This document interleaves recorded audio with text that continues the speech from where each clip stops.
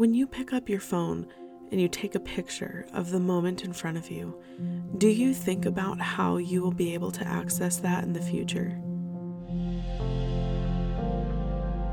So often, our memories end up in this digital dump heap on our computer that we never go back to, and these are the moments that we'll want to remember most. Our mission is not just to help you capture sparks of joy, but to also preserve them, so that when you look back at this time in your life, you remember what your love feels like. What images of joy do you want to preserve? I've been on this journey to figure out how to be a stronger storyteller. A lot of my work is day in the life, so I really capture families exactly as they are in ways that help them to form memories that are visual so that they can relive them in the future. And there's stories within stories that are just encapsulated within this film that has a lot of meaning to the family themselves. Where it sort of breaks that story is when a viewer sees the film and doesn't know anything about the family. And I've been giving a lot of thought about legacy preservation and ways that we can help hand down these stories through the generations. Generations from now, they need to be able to connect to you and almost feel like they know you when they don't. And so how do we do that with films?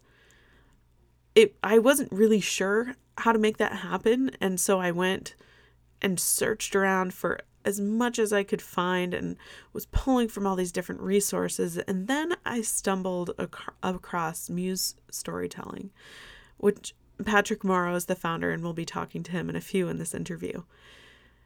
It had everything I needed in one place to conceptualize what it is I've been thinking about creating, because I've not really seen this done before.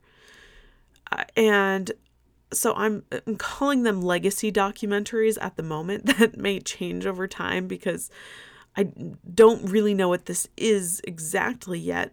What I do know is that I wanted to incorporate an element of interviews and authentic storytelling from the main characters in the story, the families that I'm telling this for, so that other people can follow along on their journey and care just as much about seeing these memories that are being formed as the family does.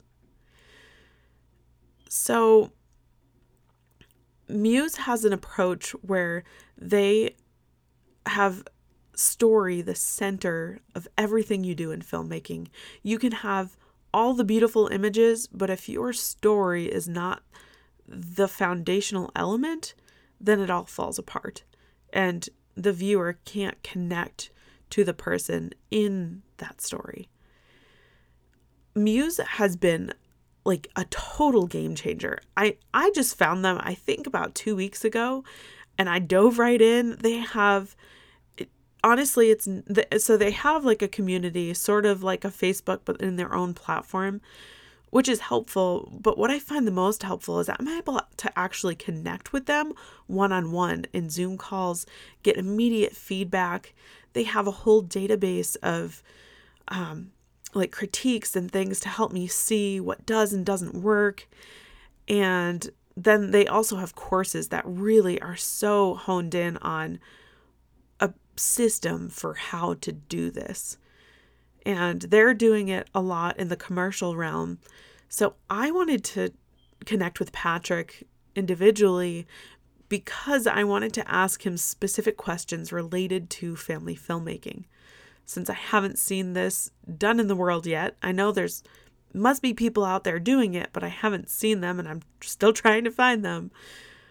Patrick was able to give me insights that I'd been searching for a long time. So I'm really excited to share this interview. It will speak a lot to the other family filmmakers who are trying to do this, but I really hope that it sparks a passion in people who aren't filmmakers to think about, like, how are you preserving your memories? And that's why our intro and outro changed slightly, along with the tools that Patrick gave me in this episode about how to more authentically connect through voiceover. And honestly, I had to once again be like, okay, embrace imperfection, embrace imperfection. Like, this can't be scripted because then it sounds that way. And so I really just had to speak it from my heart and figure out how to do that in a way that let go of trying to make it be beautiful and have the simplicity of the message stand on its own. And I think that's exactly what I'm hoping that I can bring to my clients as well. Can you explain, first of all, what is Muse storytelling and why story? Sure. Yeah. I mean, Muse storytelling at its core is a group of people who are super passionate about using story to change the world. And then that sounds super cliche and everything else, but we believe really deeply in trying to help people communicate better using story to make a real difference. And so that looks like making films and creating, video stories that can actually make a difference for brands like Fujifilm and stuff like that. But then also means education and helping other filmmakers and other creatives understand the science inside of a story. What's actually happening, and how do I use that understanding to communicate in a more effective way so that people listen, so that they feel something, so they remember what I actually said or what I'm trying to communicate. And why a story? I mean, there's the scientific definition that like a story is processed by the brain fundamentally different than a rational argument. So if you want to reach people and you really want to convey something, a story can have them get lost inside of what you're sharing. I mean, we've all experienced that, right? And a good movie or reading a book, we get lost inside of it. It's an actual psychological phenomenon called narrative transportation. But what's important to understand inside of that is that when you are lost in a story, that's highly correlated with a lot of positive outcomes. Like your beliefs become story consistent. You're open to the ideas presented. You're more likely to be connected to the people or the brands or the ideas inside of the story. So what we see is that an amazing story, one that sweeps you up and sends you spinning and like just changes you, is a really effective way at trying to reach people, especially people who might not naturally agree with you. Right, like when you're trying to, you look at climate change or something like that, and people who have strong opinions going into it, a story can encourage them or can create a scenario in which their defenses go down and they just experience something as somebody else, and then perhaps maybe they're open to some new ideas. Yeah, absolutely. I think one thing that really strikes me about Muse is that a lot of the work you're doing is commercial.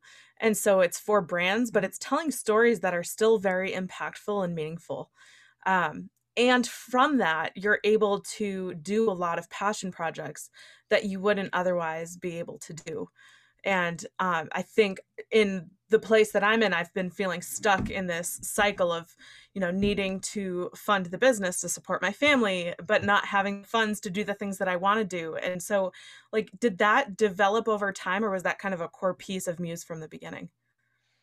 You know, this all started because I had a class in psychology and got a whole bunch of ideas and wanted to make a documentary and knew nothing about story or video or anything, but started studying it, in the evenings and going, oh, maybe I need to make a video. And then got into weddings, and weddings led to all kinds of other things that, 7 years later, we ended up making a documentary on child slavery and a 9-year-old girl using lemonade to fight child slavery. And it was this full circle moment of like, this is kind of what I wanted to do back when I was getting a psych degree. And it took 4 years of 40 weddings and like all of this other stuff. And then finally, we got there. So I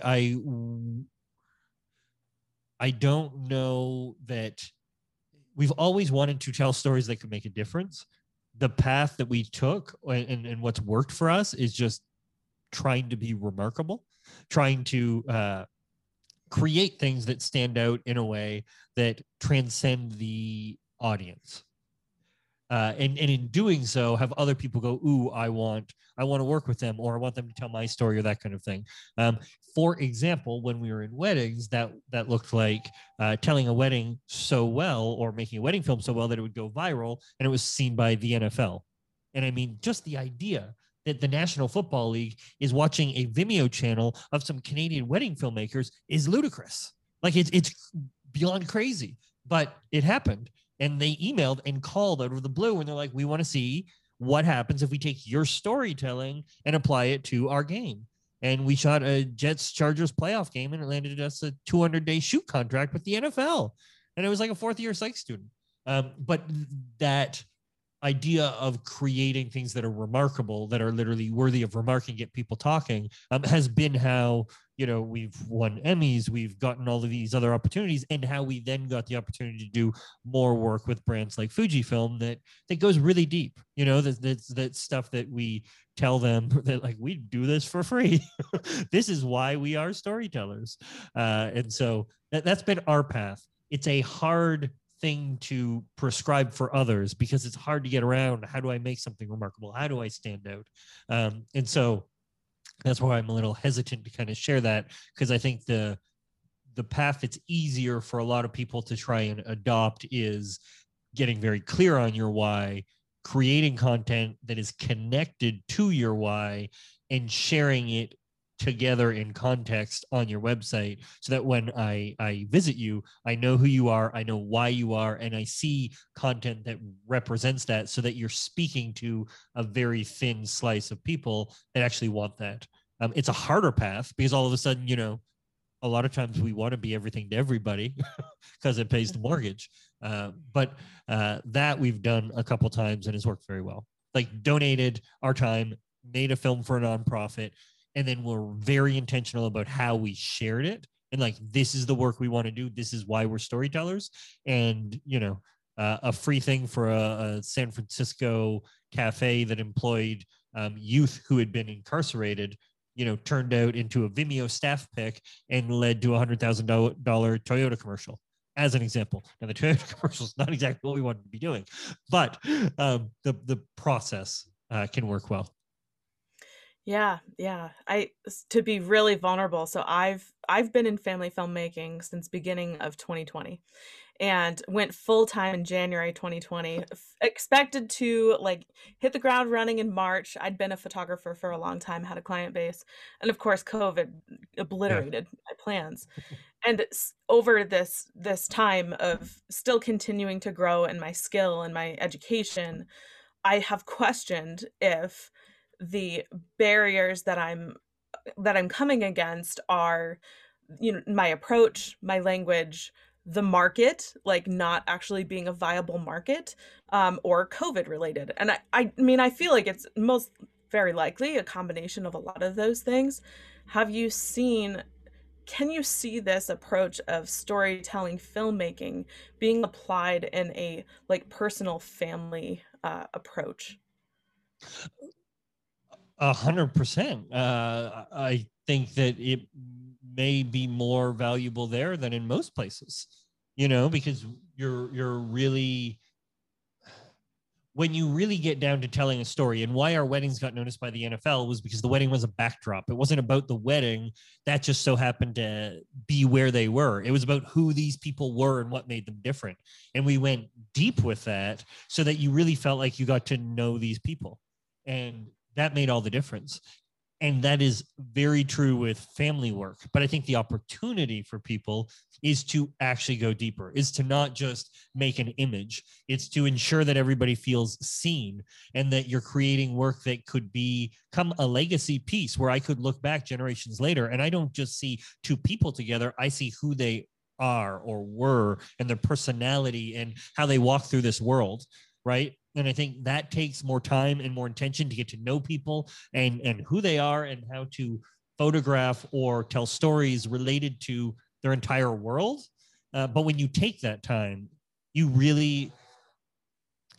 end up having people, and we had this with weddings all the time, where we'd be done at the end of the wedding day and they'd turn to us and go, even if you gave us nothing, it was worth it.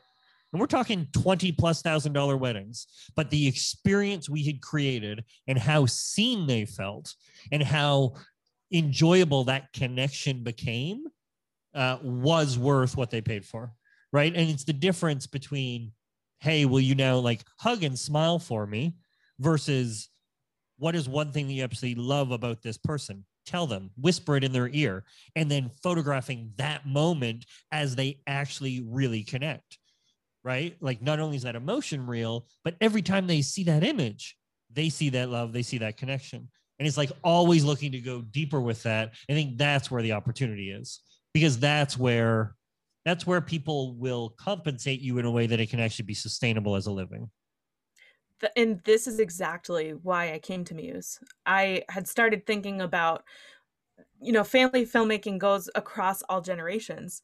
And in particular, for the older generations, I was thinking of more of this concept of legacy films that are more story centric. I tend to see, like, in the younger years when you're just trying to survive with little ones, capturing the everyday moments as they happen is Yeah. real, it's raw, and it really brings you back to that memory, to relive it in just a very like day in the life kind of way. For older individuals, they've lived so much of this life through and had so many things that they've developed kind of as like their purpose and their meaning, to be able to pull that out. A lot of families don't sit down and have those conversations with their loved ones. And so if I can provide a space for them to do that and to preserve it, then that would be incredibly powerful. And I just Uh-huh. haven't quite yet figured out how. And I know that the science of storytelling is really going to Yeah. change our ability to do that. I, I had a experience not too long ago, and I think you've seen the film, with my grandma getting medical assistance in death and that whole process. And it's one of those things when you know it's happening, like when you know somebody's passing is imminent, you become very aware of who who is not going to get to know her, and what do you want them to know, and what do you not know, and what do you want to spend your time doing around with the time that you have left. And one of the things that I'm so thankful that I did was bring a camera and interview her. And it was super simple. I'm a filmmaker. We go do stuff for 4 seasons. We've got 5 people and 20 bags, right? Like of gear. And like this couldn't be that. It was way too personal. It was way too, I needed to be there. So it's just myself and like what I could fit in a carry-on bag. But when we sat down and I was like, look, I really just want to chat with you to understand more. I mean, she shared about being abused in her marriage and being afraid to leave him because the kids would be endangered. And this is something that had been a family um, struggle for so long because people blamed her for like keeping the kids in danger. And she's revealing that like she was threatened, she wasn't allowed to leave, and just these things where you really like, she really opened up into what her world was like, and how she saw the world and what she wanted for us and her grandkids. And there's something special that happens when you give people that space. And good therapists do that, and sometimes you can do that in a conversation, but there's something about bringing a camera that elevates the opportunity for people and lets them know that you're serious and you really care about knowing what they have to say. And when you create that space right, what I see consistently is people will go deeper, but they won't give you the standard answer, where you're around the dinner table and you're asking people things, and it can often be very shallow. I found that this approach, like, we went deep, and she really, we really talked about her pursuing medical assistance in death and how she felt about that and what she understood and what she was worried about, and things that are very hard for people to talk about. And now we have this for her great grandkids that won't actually get to know her at an older age, and will have so much of a powerful way of not just seeing her or not just getting an image of her, but like actually getting a chance to know her, who she was, what her heart was. And that to me is just, you can't replace that. Yeah, I was talking to Tammy the other day because she's sort of doing this on a smaller scale of just kind of doing the story finding for people, because a lot of times they just don't know what their stories are and Yeah. what to tell. And it's there. It just there, having a facilitator to guide you there is sometimes really invaluable.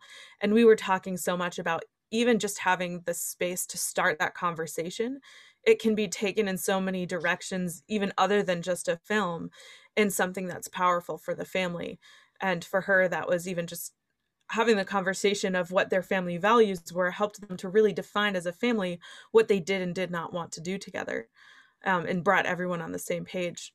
And so I think that kind of that the first step in this type of thing is just to interview people and do that story finding for them, is what I've been kind of feeling drawn to as like kind of the first thing to figure out, right? Yeah. And create. Oh, I mean, there's so much value in just, I've seen it ripple out through our team with a lot of team members who don't traditionally film things, like bringing cameras home on family trips or weekends or whatever, or even just audio recorders, like things that are very affordable and don't require a lot of tech experience. And just having these conversations and providing that space and coming back and going like, oh my, like the things I learned, but then the fact that I've also got it now recorded and I can share and I can create something, is incredibly powerful. And it definitely, it takes something to take that first step and go, I want to do it. But I will say that it is one of the things that you'll most regret if you don't, if you wait too long. And my mother had bipolar. And in the later stages of her life, when she was really depressed, the only thing that kind of kept her around was the idea of trying to find purpose, trying to write and trying to share her experience. And so I'd teach her the storytelling stuff that I do to try and help her develop her story and, give her a purpose of sharing her experience to try and help people. And we talked about interviewing her. We talked about filming it. We talked about all of that kind of stuff. And on my last trip home, I was like, hey, I'm going to bring the cameras and we're going to, let's start recording some of this. And she's, okay, we'll do it. And she called me back 5 minutes later and was like, I don't feel up to it this trip. Next time, buddy. And that was the last time I saw her. She committed suicide a week after that trip. And, I'll never get that chance.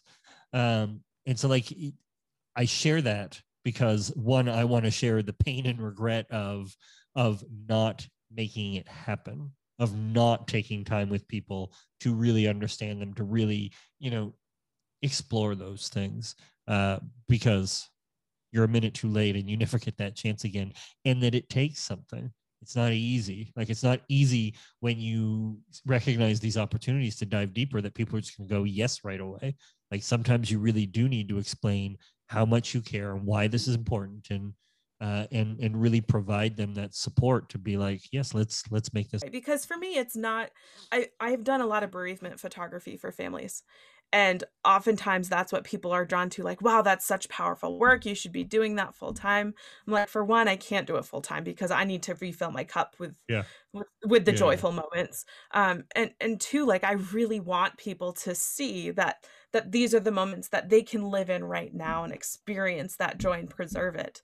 And not waiting until it's at the point that I'm being called for a bereavement session. I really wanted to get people to take action ahead of time. And I think that's also one thing that drew me in about Muse, is that it really, your stories make people want to take action. It makes people want to do something in response to what they've just experienced on the journey with whoever's in that story.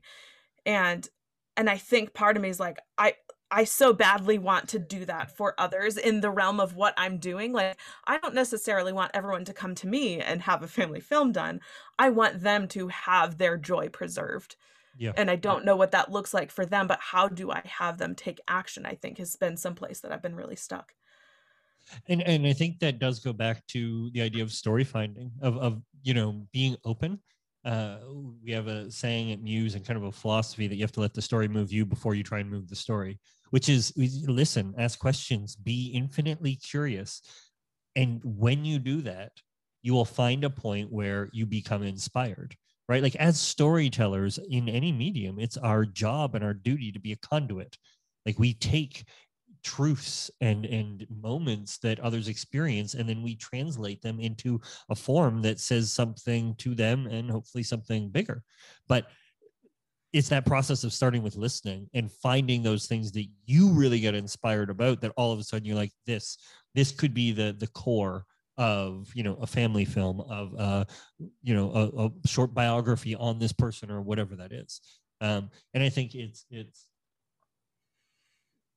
it's exploring what those moments are and then what they mean to those people and what they've learned, right? Like they can be very simple things that people have experienced, but what was the lived experience of that thing and how did it change you? And that is something that, you know, they'll want to come back to, but becomes so valuable to so many other people who, you know, in your case, like have not experienced your loss, have not experienced your trauma, but watching your story and hearing your lived experience, like that's what story can do. It allows us to get some small sense of what your life is like and gain insight from that and be better equipped to navigate the world, because we didn't have to go through all the pain you did, but we can get some of the wisdom. We can get some of the upside of how you've changed and grown for the better as a result of that. And I think that's the opportunity. And it takes some digging, it takes some patience, and it takes courage on everybody's part to like be willing to talk about, you know, those different things that they've struggled with or learned and whatever else. But that's where you can just reach a lot of people and really make a difference. Yeah, that brings me to kind of what we initially connected about was voiceovers, which I'll get to in a second. Somebody in the group brought up this hypothesis that family filmmaking does not need to have a story behind it, that it can just be kind of a simple montage. And that's kind of what I've set out to disprove in a way by joining Muse was, how can I have story be the center of what I do? And I think there's elements of what I do currently that tell story in a way. And one of those is the voiceover. Um, there was a film that you guys did, the Choose Hope story for the beginning of quarantine, I think, right? Yep, Choose Hope. Yeah, and it reminded me a lot of like, that's kind of like this montagey thing, but it was all tied together by the voice that told a story, and the visuals just kind of supported that story as it went along, right? Um, so I'm curious, for one, if you think that is one of the primary storytelling methods that can be used for something like a day in the life film, and what specific strategies can be used to make it feel more powerful and to draw the listener in more. Yeah, I mean, kind of, there are three main strategies for telling a story in something like a family film and even in documentary work, right? Interviews is the most typical, and it requires a little bit more setup and planning, but it's so powerful when done well because you get those very authentic, very human moments. The level down from that is a voiceover, and the struggle there is often getting the same level of authenticity, you know, making it feel as real. And then the level down from that is supers or text on screen, right? So like we're hearing it live in real time from people versus we've written a script and somebody's kind of performing and we're trying to make it as human, or we just kind of have text that's helping to kind of space out the story. And then from there you go to nothing and it's just, you know, purely a visual story. And we're trying to suggest something there. So I think the voiceover is kind of the 80-20 where, you know, you could shoot amazing images and create a collection and then put those together with a soundtrack, of voiceover, and some light sound effects, and all of a sudden, you know, your I don't know, $600,000-$800,000 photo shoot is worth $10,000 because you've created a film that is you know, a legacy piece. And so I do think the voiceover is a really powerful way that doesn't require as much the same tech expertise and time as a full video interview. But then the challenges, like you have brought up, is how do I make that feel real and deep and powerful? And so it sounds like you want to chat about some ideas around that. Yeah, both for myself, and I also do what I call guided narration and helping others to narrate their films. So it's, I mean, they're going to have less experience doing it, and so I have to kind of know from the ground up, like, what sorts of things do I need to work on so that I can also transfer that. Did you find it? Yeah, so, and I do remember which one I sent you. It was like, what do you want to remember most about this time in your life? Okay. And What do you want to I, remember most about this time in your life? yeah. Okay, so just give me that line. What do you want to remember most about this time in your life? Okay, you might not hear it, but everybody else does. It's pretty flat, right? Like we're getting into your right. So Yeah. one of the things is inside of that line, what means the most to you? Most, or remember, like Okay. remembering the central piece of that line. Okay, so try and say it again, but as you do this time, hold on to and hug, remember most. Like try and give it that warmth and give it that time and space because it has more gravity for you. Okay. What do you want to remember most about this time in your life? It's already warmer. It's already Yeah. feeling a lot more powerful. Now, what is a moment in your life that you want to remember?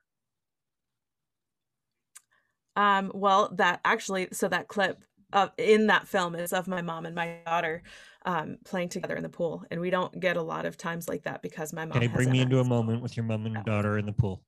time. Okay. Tell me about a moment. Tell you about a moment. Tell me about a moment. Oh, so you know what's funny? I never knew that my mom could swan dive. And the fact that like most of the time she's in a power wheelchair and then she can go to a pool and just do a beautiful swan dive that she hasn't done in 30 years, Yeah. like totally blew my mind. Okay, but still a general idea. I want a moment. I A want moment. Tuesday afternoon at 3:15. She turned to my Oh, daughter and she said, right? Like I okay. want to be that specific because that's where we Yeah. get really grounded in the emotion of it versus a general she can swan dive. That moment also was it was at my auntie Sandy's house in her pool that we grew up with in as kids. Yep. And it was on my son's birthday. And it was probably the only time that year that she was able to go out with us. Okay. So my Close kids your got to eyes. have that time with her. Close your eyes. Go to Aunt Sandy's house. Mhm. You're in that day. Try and feel the weather, feel, what's happening, the sounds, everything else. And when you're ready, share the line. What do you want to remember most about this time in your life? That has so much more depth. Like you feel your soul in that. Yeah. Like Yeah. and what you're doing is you are living it. Like you are being a conduit, right? You are going to a moment that you want to remember most. And as you're sitting there, you're saying, what do you want to remember most? Right. But like it's finding that way to ground it and make it real. And again, it's not quick or easy, but it is the difference of like this clinical cold, thing that sounds like it could be a pharmaceutical commercial in terms of, Yeah. talking about family values and in generic voiceovers and like really feeling what this means to you. And so trying to take that time and I think what we did is of getting very specific is the difference. Because a lot of times people will kind of, okay, well, let me think about what do I care about? And it's this, and it's generally that my mom swan dives. But the power of it is it's the moment, it's the second, right? It's being at Aunt Sandy's pool, it's what she was wearing, it's the weather. Like the closer you can get to that moment, and then you share, that emotion will come through you. And it's such a powerful way to do a voiceover. It's also such a powerful way to do a keynote or a presentation or anything else. Like all of that, the more you can bring yourself to that place as you share, is incredibly powerful. It's incredibly emotionally exhausting. Like I'll tell stories and about my mother's passing, and there are certain moments in it that I'll go to and like I just need to go like cry and sleep for the rest of the day when I'm done because you relive it. But that is how we can be a conduit more so, right? And really take people to the heart of what this means to you. Yeah. Yeah, definitely. That's amazing. So I don't think I've ever put enough time into my voiceovers in that way because most of the time I'm fitting it in before the little monsters wake up and it's just like, quick, hurry up, get it done. Yeah. So I can see how this is much more intentional in each and every piece of it. And if you take your voiceover and then break it down into general plot points, right? Like just different parts of the story, ideally less than 10. You're looking for like 5 to 10 sections that you can break it down to. And then for each one, try and draw a moment. And I'll break that down into words. Like it's keywords, right? But like the keywords related to a moment, and I get really clear on them. And then as I tell it, as I share it, I go to that moment, because it's not that you're going to be at the pool for your entire piece, because that's not the emotional tone of the entire piece, right?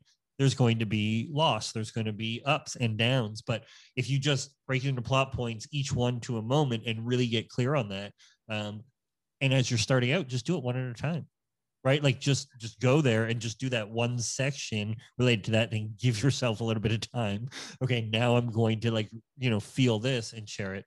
And just the humanity that comes through in that when you spend that time, it's the difference of, you can just have people listen to it with their eyes closed and they'll be brought to tears without even adding all the other layers, and that's our opportunity as storytellers.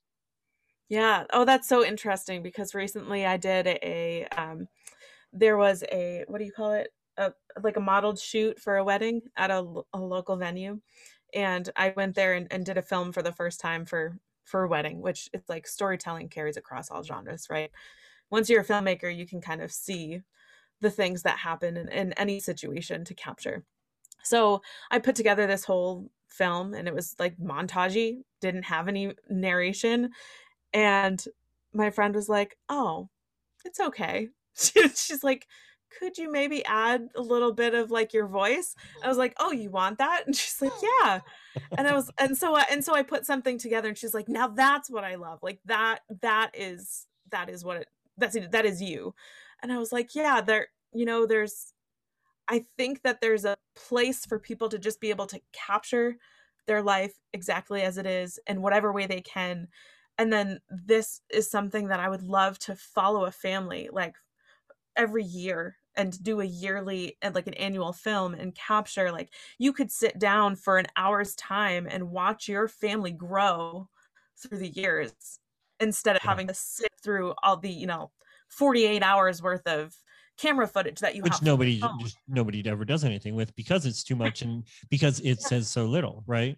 I mean, yeah in every area of our life, we will pay more for people to give us something that gets us results in less time. It's exactly what you're doing. Like, I want to be able to experience my family in less than 40 hours, right? I'm going to let you do it in 4 minutes. But I think the key again there is making sure that you have that depth and that meaning, so that people feel seen.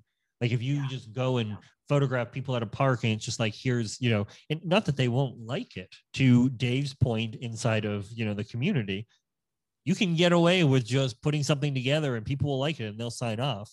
But if you want to make a living and a career, and you want to, be invited year after year, like, talk to people, and whether you're sharing it, whether they're, and put that together into something that goes deeper. And all of a sudden they're going to be going like, can we do this yearly? Can I just have you on a retainer? And we will just keep doing it, because like, I get the value and what each piece is saying, And so that is what I would be encouraging you to do pro bono right now for the people in your area. Like, find some people who are willing, and it doesn't even have to be multiple, but find one family that has the kinds of stories you want to tell, and is willing to give you all access and be fully open. And that's the deal.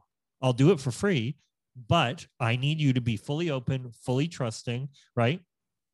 And then document it how you want to document it. Interview and ask them what you want to, ask them, and put it together into something that is short, with music and sound and your images. And I'm telling you, you do that well, you'll be able to charge $5,000-$10,000 for it inside 30 days. Like you know what I mean? We could start now, and in 30 days it's on your website, and it'll be an easy sell, because people will get the power of what's happening, and that it's far more than, family images. Yeah, and it's coming back to, it's striking me about what you said earlier of showing like what you want to be doing. And currently on my website, I just kind of have all of the family films I've ever done. And I do have films that I've done narration for. Some of them myself that I could re-narrate in the way of what we're talking about, of going back into that moment. And then pulling in more people to do this whole story finding process, I think is going to be important too, because if there's one thing I've recognized from Muse, is that so much of it happens before you start filming. And I think that that's true for families too, is that the relationship and the knowledge of the things that are important to them some of that has to be gleaned before I even come in with my camera. Oh, it's all about creating intention. We will spend way more time in pre-production in developing the story and understanding before we ever pick up a camera. And that is our value. You know, when we charge what we charge, it's so much about how we prepare, right? I mean, how many cameras did Canon ship this quarter?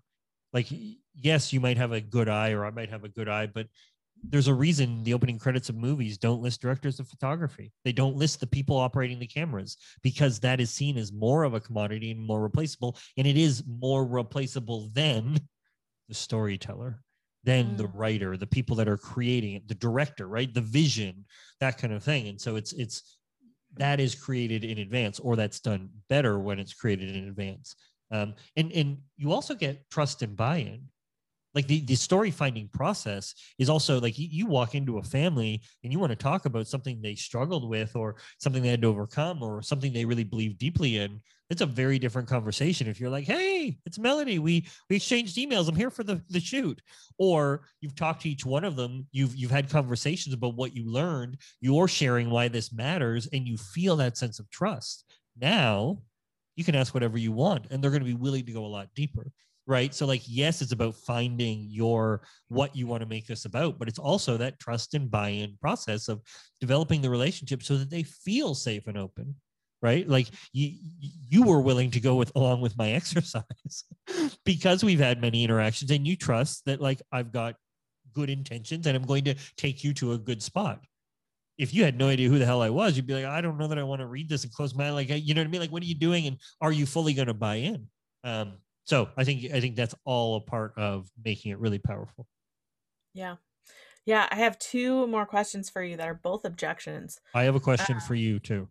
Yeah. So okay. Do you want to ask me now, or do you want to wait? Well, my question for you, and then we can get into your objections, is so do you agree? Well, I've got a couple quick questions. Do you agree with the idea that if we were to make the film in the way that you really want to make it, that it could then attract the kind of people you want to work for? Oh, yeah. Do you agree with that thinking? Completely. And do you agree that currently you don't really have something on your website that is that thing that is like exactly the level of what you want to make? Yep. So can we put a timeline on when you'll actually make that thing? Oh, yeah, absolutely. What is it? Okay, so do you think I should be going through all of Science of Storytelling before I do that, or just do it and make it happen? I think we should do it, and you get help along the way. Okay, so I would love to have that by the end of May. Wonderful. I was going to say 30 days, but you know, we're at the 29th, so we'll give you the bonus. So we got 30 days. At the end of 30 days, we are going to have a short family film that represents how you want to interface with the world and the work you want to do. Right? Yeah. Which you're going to be so excited. You only need a couple days to edit this thing, because you're just going to be on fire and you're not going to be able to not do it. So that really means we got about 27 days to kind of find our family, do our pre-interviews, come up with our plan, and then actually do the photo, like do the work and everything else. So if you break that down into a plan, let's post it inside the community, and you are going to have help every step of the way. And you're going to be able to come back and go, here's what I'm thinking. You know, here's the family, here's what I'm thinking. Now here's how I'm going to approach it. I've done the interviews, right? So let's go through that process. But you don't have to do the full course to get the value and to be able to kind of do this in a really intentional way. Yeah. Woohoo. Okay. I'm excited. Cool. Everything changes for you at the end of May. Well, before that, you're going to create this, and the process of doing this will change you, but you know what I mean? Yes, absolutely. Cool. Well, my only objections of like client objections were, some people are like, 3 minutes for how much money? And to me, the value is in the boiling down and the condensing of the story. And so how do you convey value and like deliverables outside of them seeing that it's like a 3-minute film? What's like a skill that you might want to learn? A skill I might want to learn. I mean, you probably want to learn some more filmmaking stuff, right? Oh, yeah. So maybe hypothetically for this, you want to learn how to like light and shoot an interview at a really high level. Mm. Mm-hmm. So if I told you I could teach you to light and be a master interviewer and have it just be like Hollywood quality in 2 years for $10,000, what would you say? That's too long. It Right now, takes too long. if I told you I could do that in 4 hours, and you had the confidence that I could actually do it, which one do you prefer? Oh, I'd rather do 4 hours. Absolutely, right? So, Yeah. and what it is it's expressing the idea that we are saying more in less. And I think the common thing that people think is you're saying more by having more time, and that's not how it works, right? A writer and a storyteller is often lazy by having too many words, or it's too long. It takes far more time and intention to have the same truth spoken in 3 minutes than in 30, right? And so you're actually getting more, because that means that it is far more shareable and far more people are going to watch it. Right. And I mean, I can't give a better example than a Canadian wedding film that went viral and got the attention of the NFL and got us a 200-day shoot contract. If that was 20 minutes, they wouldn't have watched it.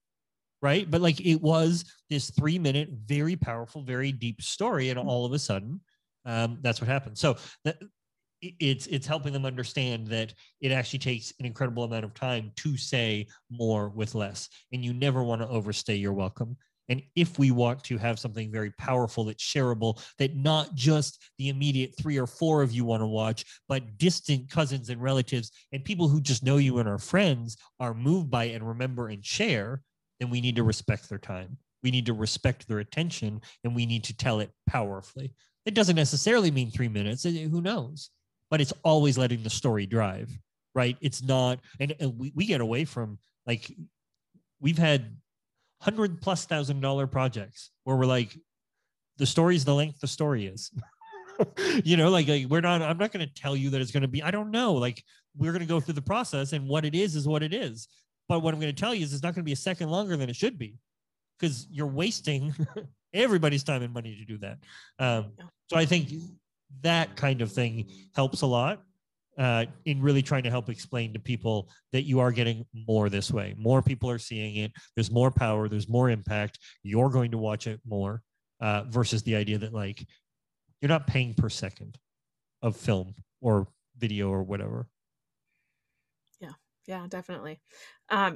So the last objection I had was, do you find it difficult to convince people to go through the process of storytelling before they've done it before, and to invest their time in all of the pre-work that has to happen with them?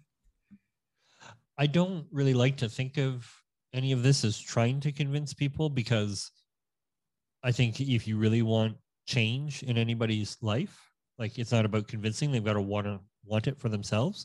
I think it's about aligning on why this matters. Why does this matter to you? And are you willing to put in the time to get over that? I mean, I think there's a lot of us who wish that we could be more heard, that people would care about our opinions and take our ideas and trust us and believe in us, that we might share something that they'd remember a month, a year, maybe even 5 years later. This thing we did, like, it would have that much of an impact that they still are moved by it. Imagine generations. Imagine 100 years later. Like, I think a lot of us want to be able to communicate at that level where we can deeply move and be heard and have something of value to say. And if you want that, that's story. That's intentional story. That's understanding. I mean, story is nothing more than an evolved pattern of communication that is just so darn effective that it stays with us for so long, right? So if you want to learn that pattern of communication, and then how to take what you want to communicate and put it through that thing called story, it allows you to reach more people. It allows you to do the things you want to do. But I think it's about first getting clear on, what do I actually want? Where do I want to go? What do I want to do? And now, how does it relate to why I might need to learn this? When time passes and memories fade, it's often the ordinary moments that you'll want to remember most. But sometimes they feel so mundane that they just blend in with the landscape of life. Our parents and grandparents were able to hand down photo albums that showed our life in the palm of our hands. How are you able to preserve your memories so that they can be handed down through the generations and not lost in this digital world? You can start by simply being intentional every time you press the shutter button. To learn more about how we can help you preserve your family story, visit imperfectjoy.com.